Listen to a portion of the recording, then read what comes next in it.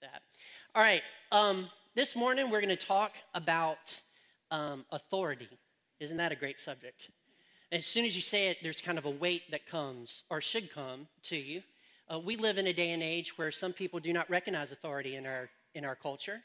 We have lived for about a 15-year period of time where it seems that people have been against all kinds of authority. Now, I don't care which side of the political spectrum you fall on, but when you start throwing stuff at police officers that are trying to keep you safe, that is an authority problem, not a political problem.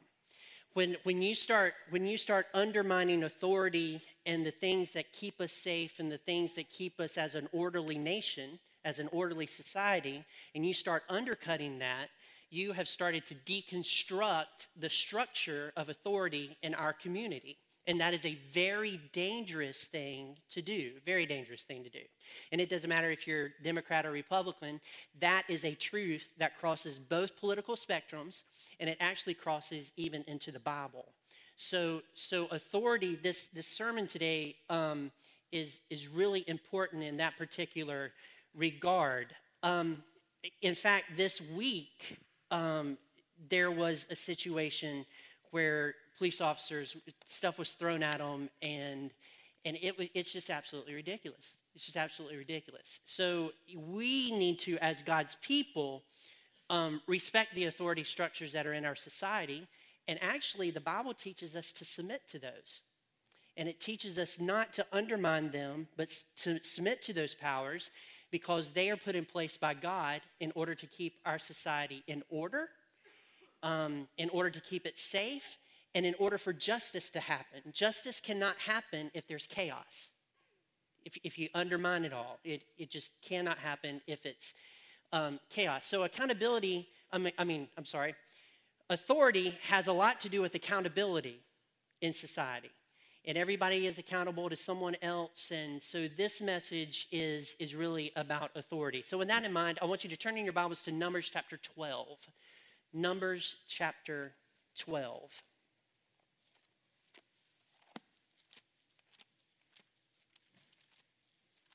I'm going to give you 4 examples in Numbers where authority was challenged.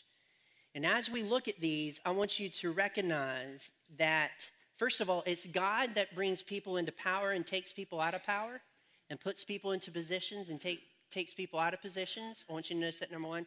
And number 2, I want you to notice how God feels when that authority is being undercut. So Numbers chapter 12 is where we're at first. And this is chapter 12. Great. So what is happening in chapter 12 is there's these 2 people named Aaron and Miriam. Aaron and Miriam are the older brother and sister of Moses. In fact, it's Miriam that put Moses in a basket. That's how much older she is. Put her in the Nile where, the Egyptian was, we're not going to go, but nonetheless, he got found, okay? So that is his family members. Now, we all know from the Pentateuch that Moses is called of God, right? He's called of God. He's supposed to be leading. And in this passage of Scripture, Aaron and Miriam decide that they are equal with Moses. They are equal with Moses. And in fact, they decide that God speaks through them as equally as he speaks through Moses. So in chapter 12, verse 7, it says this. Not so, God is speaking. Let's skip up to verse 6, sorry. And he said, hear my words. If there is a prophet among you, I, the Lord, make myself known to him in a vision. I speak with him in a dream. Not so with my servant Moses. He is faithful in all my house. Verse 8, with him I speak mouth to mouth, clearly and not in riddles, and he beholds the form of the Lord. Why then were you not afraid to speak against my servant Moses? That's a sobering question, isn't it? And this is his brother and sister that are speaking against him. Why were you not afraid to speak against my servant Moses? And I want to let you know something. Biblically, if you speak against the powers that God has put into play, you are not really speaking against those powers. You're speaking against the judgment of God that put those powers into those positions. Whew. Yeah. And so here he asks that question. Now this ends with Miriam being sent out of the camp because she has leprosy for 7 days. Okay? And then she's able to come back into the camp, and you never hear of Aaron and you never hear of Miriam ever doing this ever again. I don't think I would either, especially if I had leprosy the last time I did it. Right? Right? Actually, I think it would be great if that were to happen to people in our culture.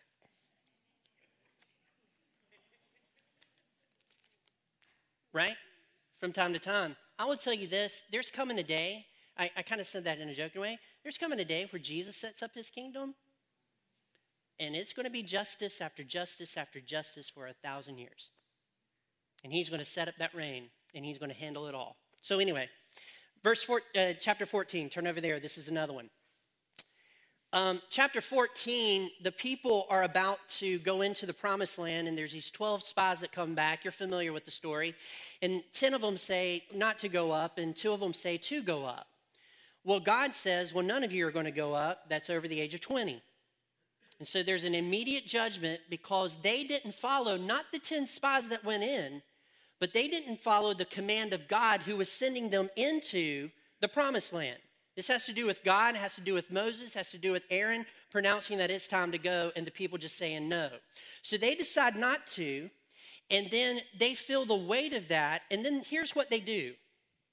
Instead of settling in to the fact that they're not going to be able to go into the promised land, they decide to go into the promised land with their own power. Is everybody tracking?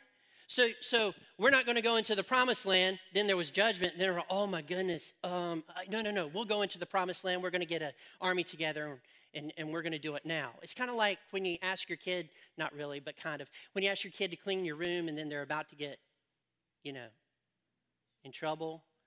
Whatever, however you define that trouble. And then they say, no, I'll clean my room really quick. No, it's way too late to clean your room at that point. Right? It's just way too late because right. So it was way too late. So in chapter 14, verse 42, Moses, who loves the people, says this to them.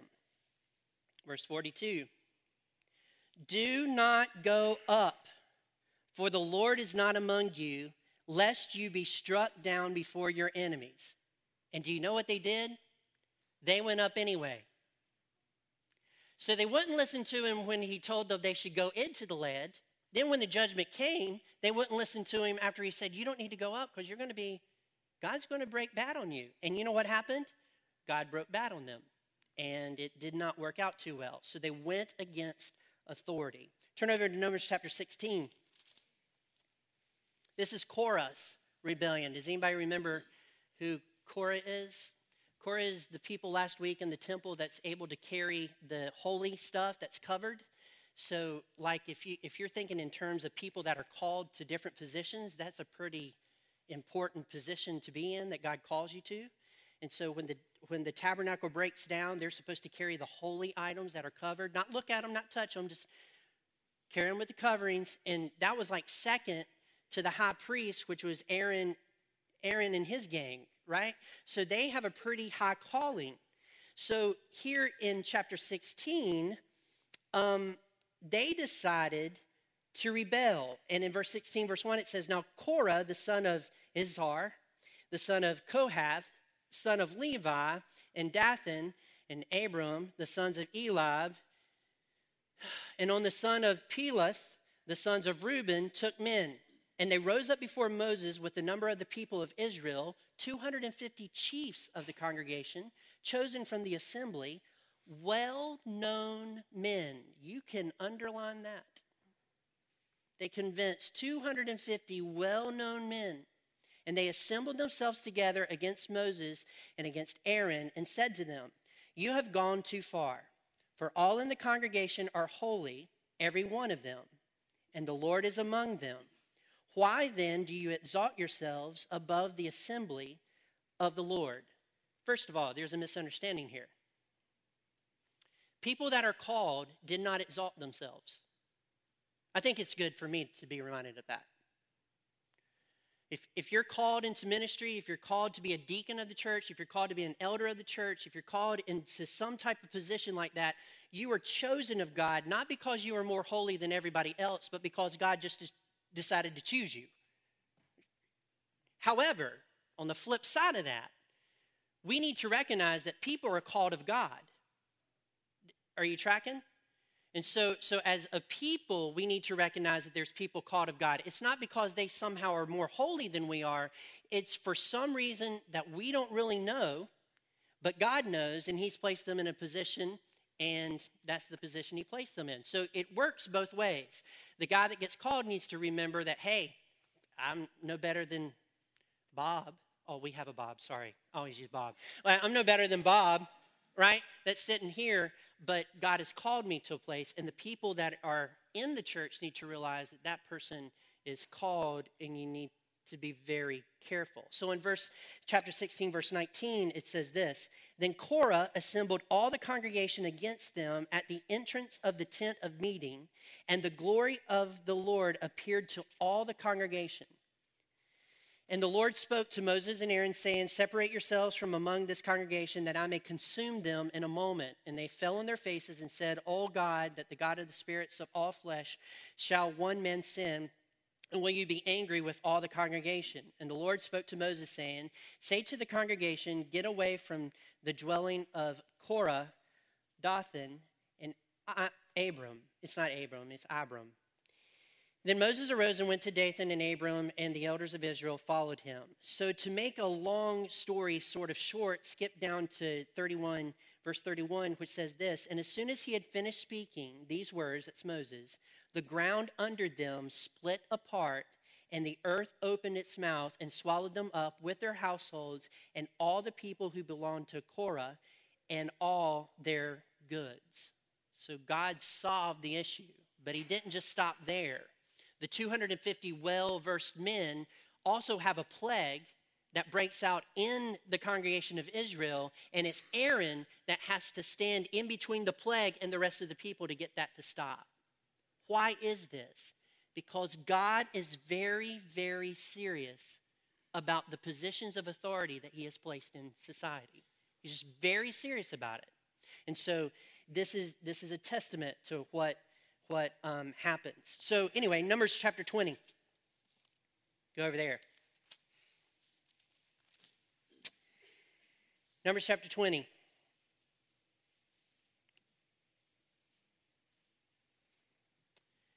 It's in this chapter that Moses, the called man of God, gets very angry at the people, the children of Israel. He gets extremely angry. An old pastor, because they're older than me, has once said, if Moses and God had got angry at the people at the same time, it would have been disastrous for the children of Israel, very disastrous. But here Moses is upset. God tells him to speak to a rock so that water comes out. But this is what happens. Verse 10. "Then Moses and Aaron gathered the assembly together before the rock, and he said to them, 'Hear now, you rebels, shall we bring water for you out of this rock?' And Moses lifted up his hand and struck the rock with his staff twice, and water came out abundantly, and the congregation drank, and their livestock.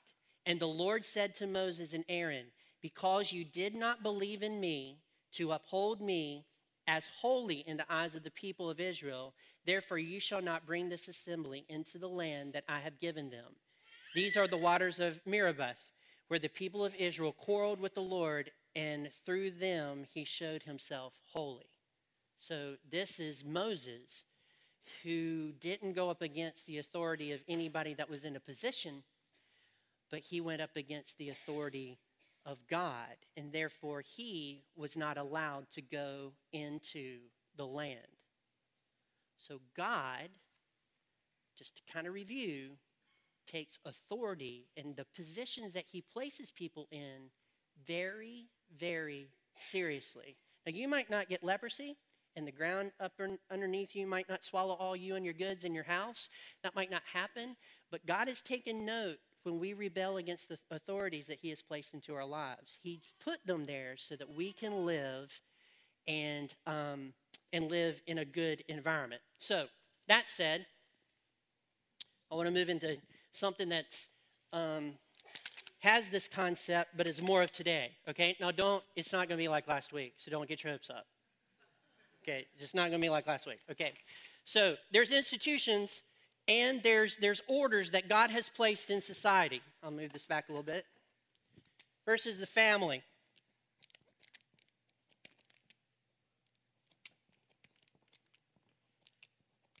Right?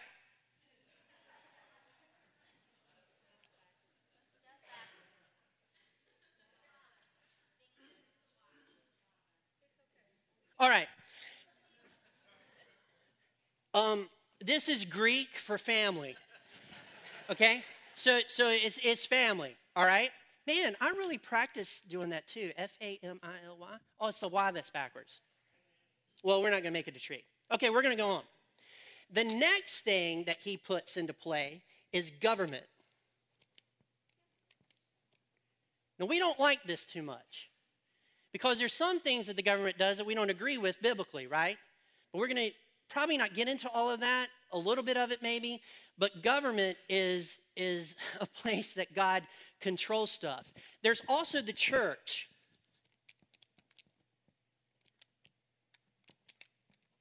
Right? There's also the church. So God has a leadership structure in the church that he's very serious about. And then you have business. See how I did that? Yeah, that was pretty impressive. So then there's business. So each one of these have a leadership structure. Every single one of these leadership structures is under this guy.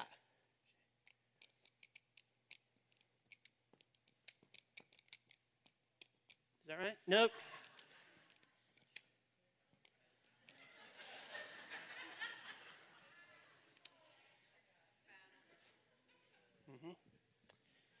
I apologize to him for misspelling it or doing it. Yeah. Okay, here we go. So he's over all of these, right? He's over all of these. So real quickly, I'm going to give you how he's over all of these, how he has structured every single one of these. All right, first, family. I'm going to tell you this is not popular, but it's right. Okay? Is everybody cool? Not popular, but right. And it's right according to Scripture. In the family, it's the husband is the head of the home, as Christ is the head of the church. It is the wife that is submissive to the husband, but is still in a leadership position. And then it's children that are supposed to obey both of their parents. That's how he has it set up. That's how he has it set up. Government. In our particular society, it is, from a human perspective, unfortunately, people in Washington, okay? It's our president, it's the Congress, it's the judicial system, that is above us. On a more local level, it is mayor. I'm just laughing a little bit because there seems to be mayors of everything.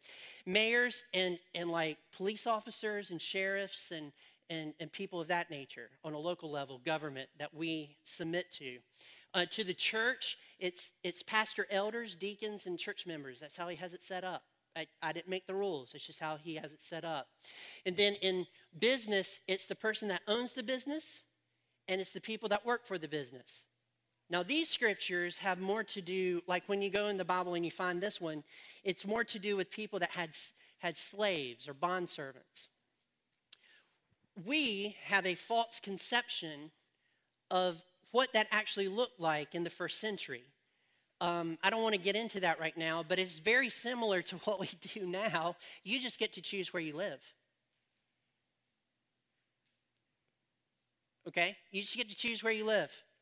We've always had masters. We've always had people working for those masters, servants or whatever, and it's that thing. So I know. So that's business. So I am going to talk a little bit about family, and the way I want to start this is with this great Andy Griffin clip. okay? So this is about a 4-minute clip, and then we're going to jump into some of the stuff. So go, if you can show that clip.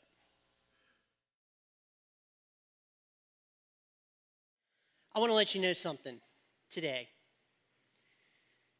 Authority and the teaching of that authority does not happen here. It does not happen here.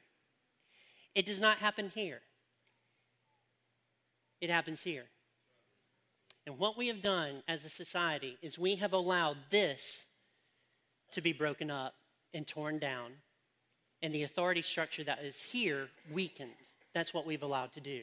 Now, I want to be clear. I am not talking about divorce. I'm not talking about split families. I'm talking about how we treat the head of the household. For many years now, we see TV shows where men are laughed at, men are looked at like they're stupid, and I'm here to tell you today that men are not stupid. They're not stupid. Just because they do not think like women does not make them stupid. It just makes them different. No more than women thinking the way that they do, and I'm like, what? It doesn't make them stupid. Both sexes, male and female, are very intelligent. They just demonstrate that intelligence differently.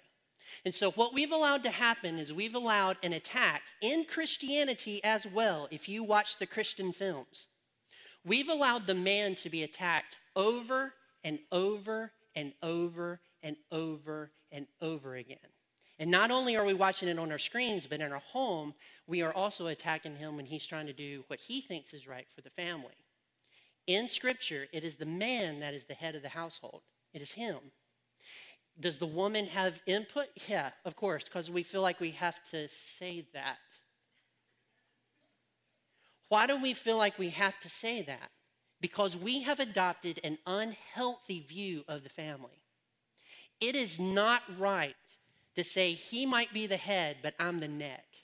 That is you usurping your authority where it should not be.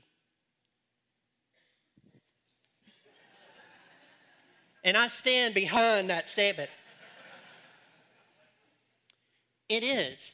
All those things that we say like that is just making and weakening the authority structure that God has put into place. Is there anything more special about your husband than you on a human surface? No. But is it God that chose for him to be the leader of the home? Yes. And that is a huge responsibility. It's a huge responsibility. Women, same way. Guys, as head of the household, we cannot say to our children, I just do not understand your mama. We cannot do that. She is in an authority position that God has placed her in to be the mom and parent of those children. And we as leaders need to support her in her decisions. Now, we might think that she's crazy. Okay, come on. We might think she's crazy. Don't tell me that the women don't think the men are crazy. We think each other are crazy. It's just part of marriage, right? I think Nicole's crazy sometimes, and she is, and she thinks I'm crazy, and she's incorrect. She's just incorrect, okay? So that's how it goes. But when we undermine the lady, the wife, the mother, and her position in the family, she actually loses control of the kids. Because then they start thinking, mom's crazy, and she doesn't know what she is doing. Is everybody tracking? So you are a team, a husband and wife team. That is how God has it set up. It is a team where the woman is the helpmate to the man. You talk through things, you decide on things. But if push comes to shove, it is he that guides the family. If I was really to push women into a corner, they really maybe, I guess, would want maybe leadership in the home. My wife tells me that she does want that leadership. Now, I don't know why she tells me that. Maybe it's a manipulation. Maybe it is. But it doesn't matter. It doesn't matter if she was telling me that or not. It is my God-given responsibility to guide my family in the way that they should go and be the man and lead. It's not that I don't listen. It's not that I'm king. It's not that I do it with a pride. It's a submission. Because in Scripture, not only does it say that I'm the head of the household, but it also says that I'm supposed to love my wife as Christ loved the church and laid down his life for her. In other words, my decisions that I make is not just for the benefit of me, it's for the benefit of the whole family. And even if my family doesn't understand why this decision is the way that we should go, I still make it knowing that it's for the betterment of the family, not just me. Is everybody tracking? In our Christian society, we have got to get to where we respect the man of the house, we respect the woman of the house, and we get back to the way that God outlines this authority. And this also means that when it comes to children, there's some things that children should not get away with. Now, I'm going to tell you this. I am the world's worst disciplinarian when it's not a kid named Aurora and Quinn. So in the church, it's very difficult for me to tell another kid that they're doing something wrong, okay? Is everybody right? So if I do that, it's because it's something that needs to be, I just try to stay away from that because that is really not my position. My position is to make sure that the dad and the mom have the power to take care of whatever the kid is doing at home.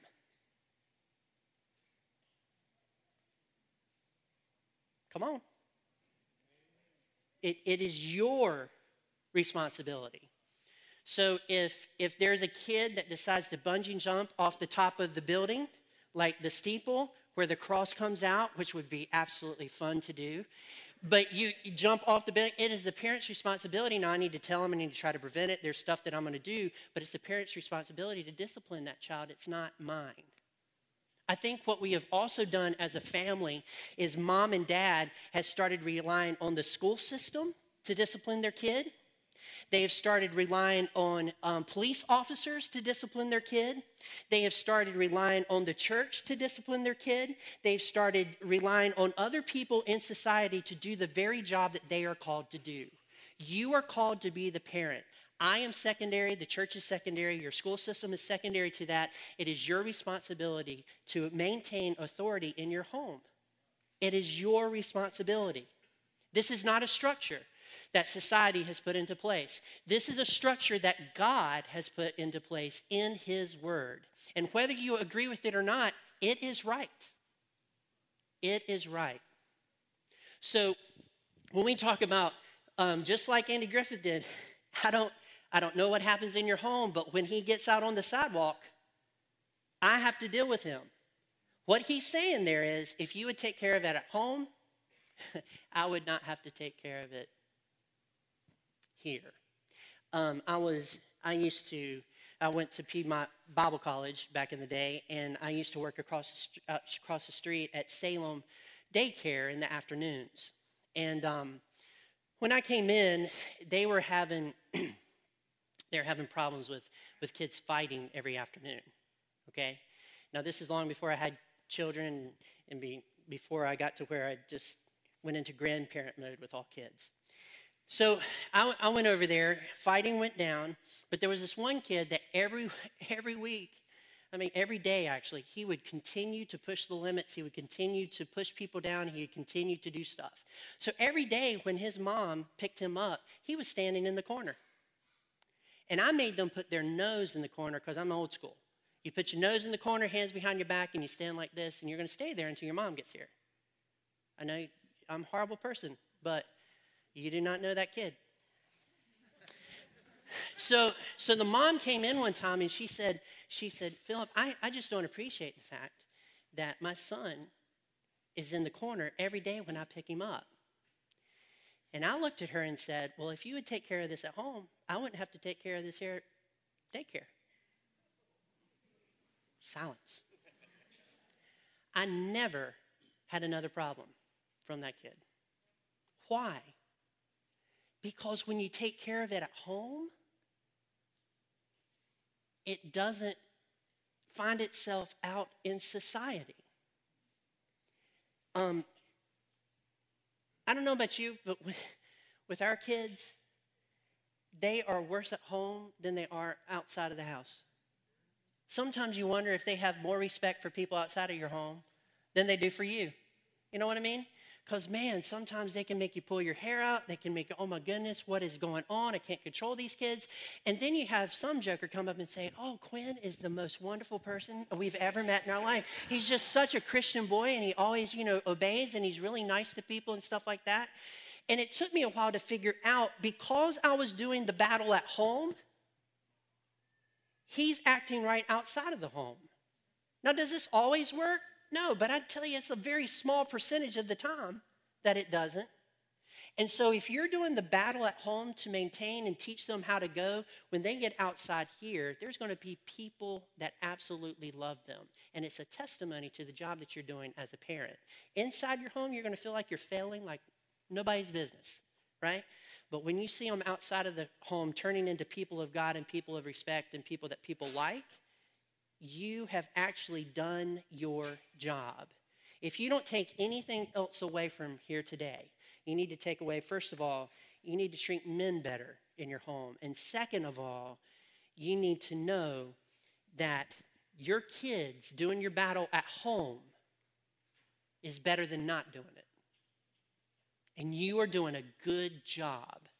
And you might think that they, oh my goodness, I'm worried about them, and they're doing all kinds of stuff in their house, and you just don't understand it, and you're just getting very frustrated. But you need to understand that you do the battle here so that when they go here, or in society, they're actually the people that they're supposed to be. Kids have to be taught. Kids have to be taught. And I'm going to do my best to teach them, but it's nothing compared to mom and dad. Now I'm going to back up here. There are broken homes, right? There are broken homes.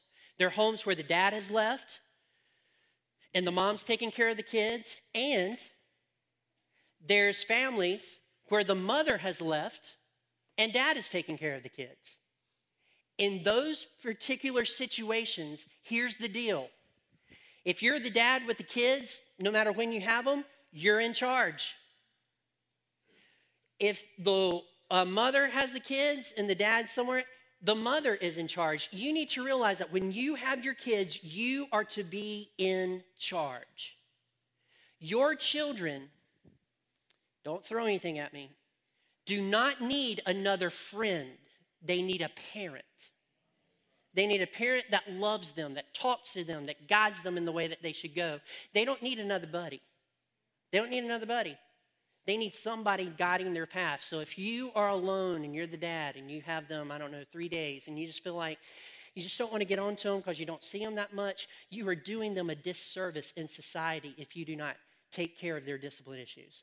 If you are a mom and you're thinking, man, all during the week, I work during the day, I get home at night, it's just really tiring, and I just don't want to tell them no anymore. You need to understand that you're doing your child a disservice when you do not tell them no.